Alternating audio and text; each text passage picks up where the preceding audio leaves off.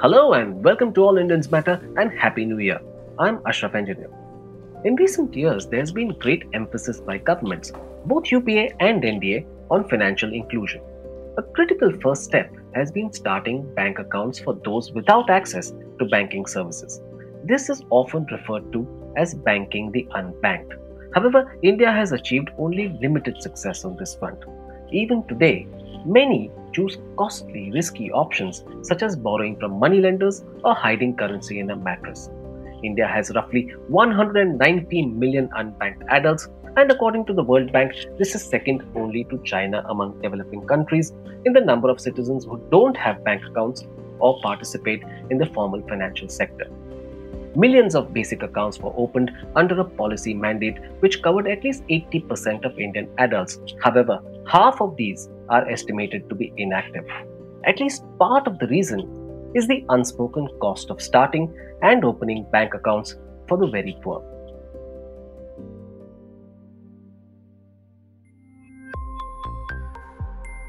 All Indians matter. Did you know that opening a bank account can cost you? According to a Reserve Bank of India report, if you visit a bank thrice to open an account for inquiry, form submission, etc., it would cost rupees 139. The time you would spend doing this would be an incredible 7 hours and 28 minutes. Add to these other burdens, such as dealing with unhelpful bank staff and documentation issues, and the exercise gets even more complex. Referring to an audit carried out in 2016, the report says it takes 2 hours to collect papers after initial procedures, and the cost of documentation adds up to rupees 77. Roughly 20 minutes go in filling forms, and the time spent traveling is 3 hours and 22 minutes. The report goes on to say that the total cost of this transaction for the poor is equivalent to a day's earnings. This is money and time the poor simply don't have. No wonder the push to draw millions into the banking fold isn't working as well as hoped. Financial inclusion is vital if we are to progress as a nation, but the transaction costs are proving to be a serious hurdle. The RBI says technology could be the answer. Once the Jan Dhan program for financial inclusion, Aadhaar registration, and mobile phones percolate to the bottom of the pyramid, banking costs could reduce drastically. However, this is hypothetical, and the situation as of now isn't encouraging. Also, let's look at banking inclusion for what it really is. It's not just about having access to certain financial services, it's much bigger than that. It's about democracy and equality. The world over, financial inclusion is being looked at as the new measure of economic growth that can seriously dent poverty levels. It is critical to reducing the gap between the rich and the poor and is about delivery of services to the disadvantaged at affordable terms. Therefore, it has as much to do with social progress as financial.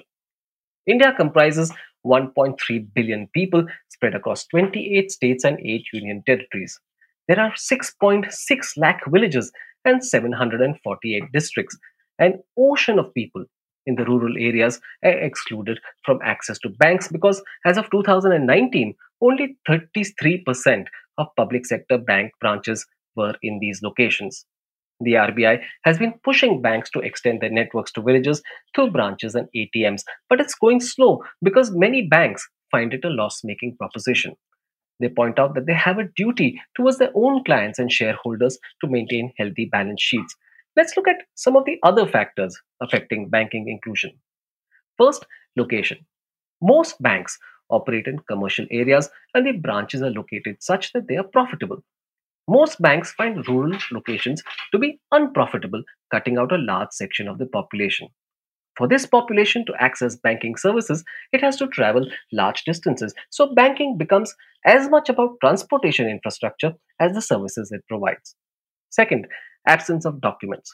Many Indians don't have birth certificates or other proof of identity or address. Banks tend to turn them away. There is also a gender bias. Women tend to have little property in their name and so they are denied loans. Often, they are asked to get male guarantors before credit is provided. Third, little understanding of banking services. India performs abysmally on financial literacy. Millions don't know what financial products are available or how to use them. Fourth, the fine print. Financial products and services come with certain conditions. For instance, minimum balance requirements for accounts. If the balance is not maintained, there are penalties, and so the poor feel they are better off without the account. Fifth, occupation or types of business.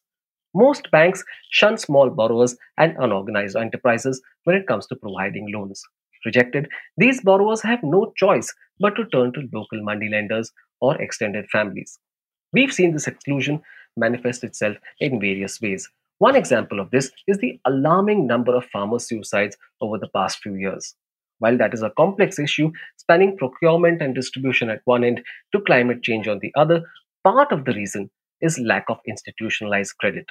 Scrambling to meet its financial inclusion agenda, the center sent banks, both public sector and private, a list of locations where branches should be opened in the current financial year. At the time, it was said that the center had asked for at least 15,000 new branches, presumably in rural areas. The finance ministry mandate was to open a branch within 15 kilometers of any village where there were no banking facilities available. We won't know how successful this directive was until after the financial year ends and there is an audit. But I hope for the best. Because without it, it's not just our economic problems that would get worse, but also our social divisions. Once again, I wish you a joyful and prosperous new year.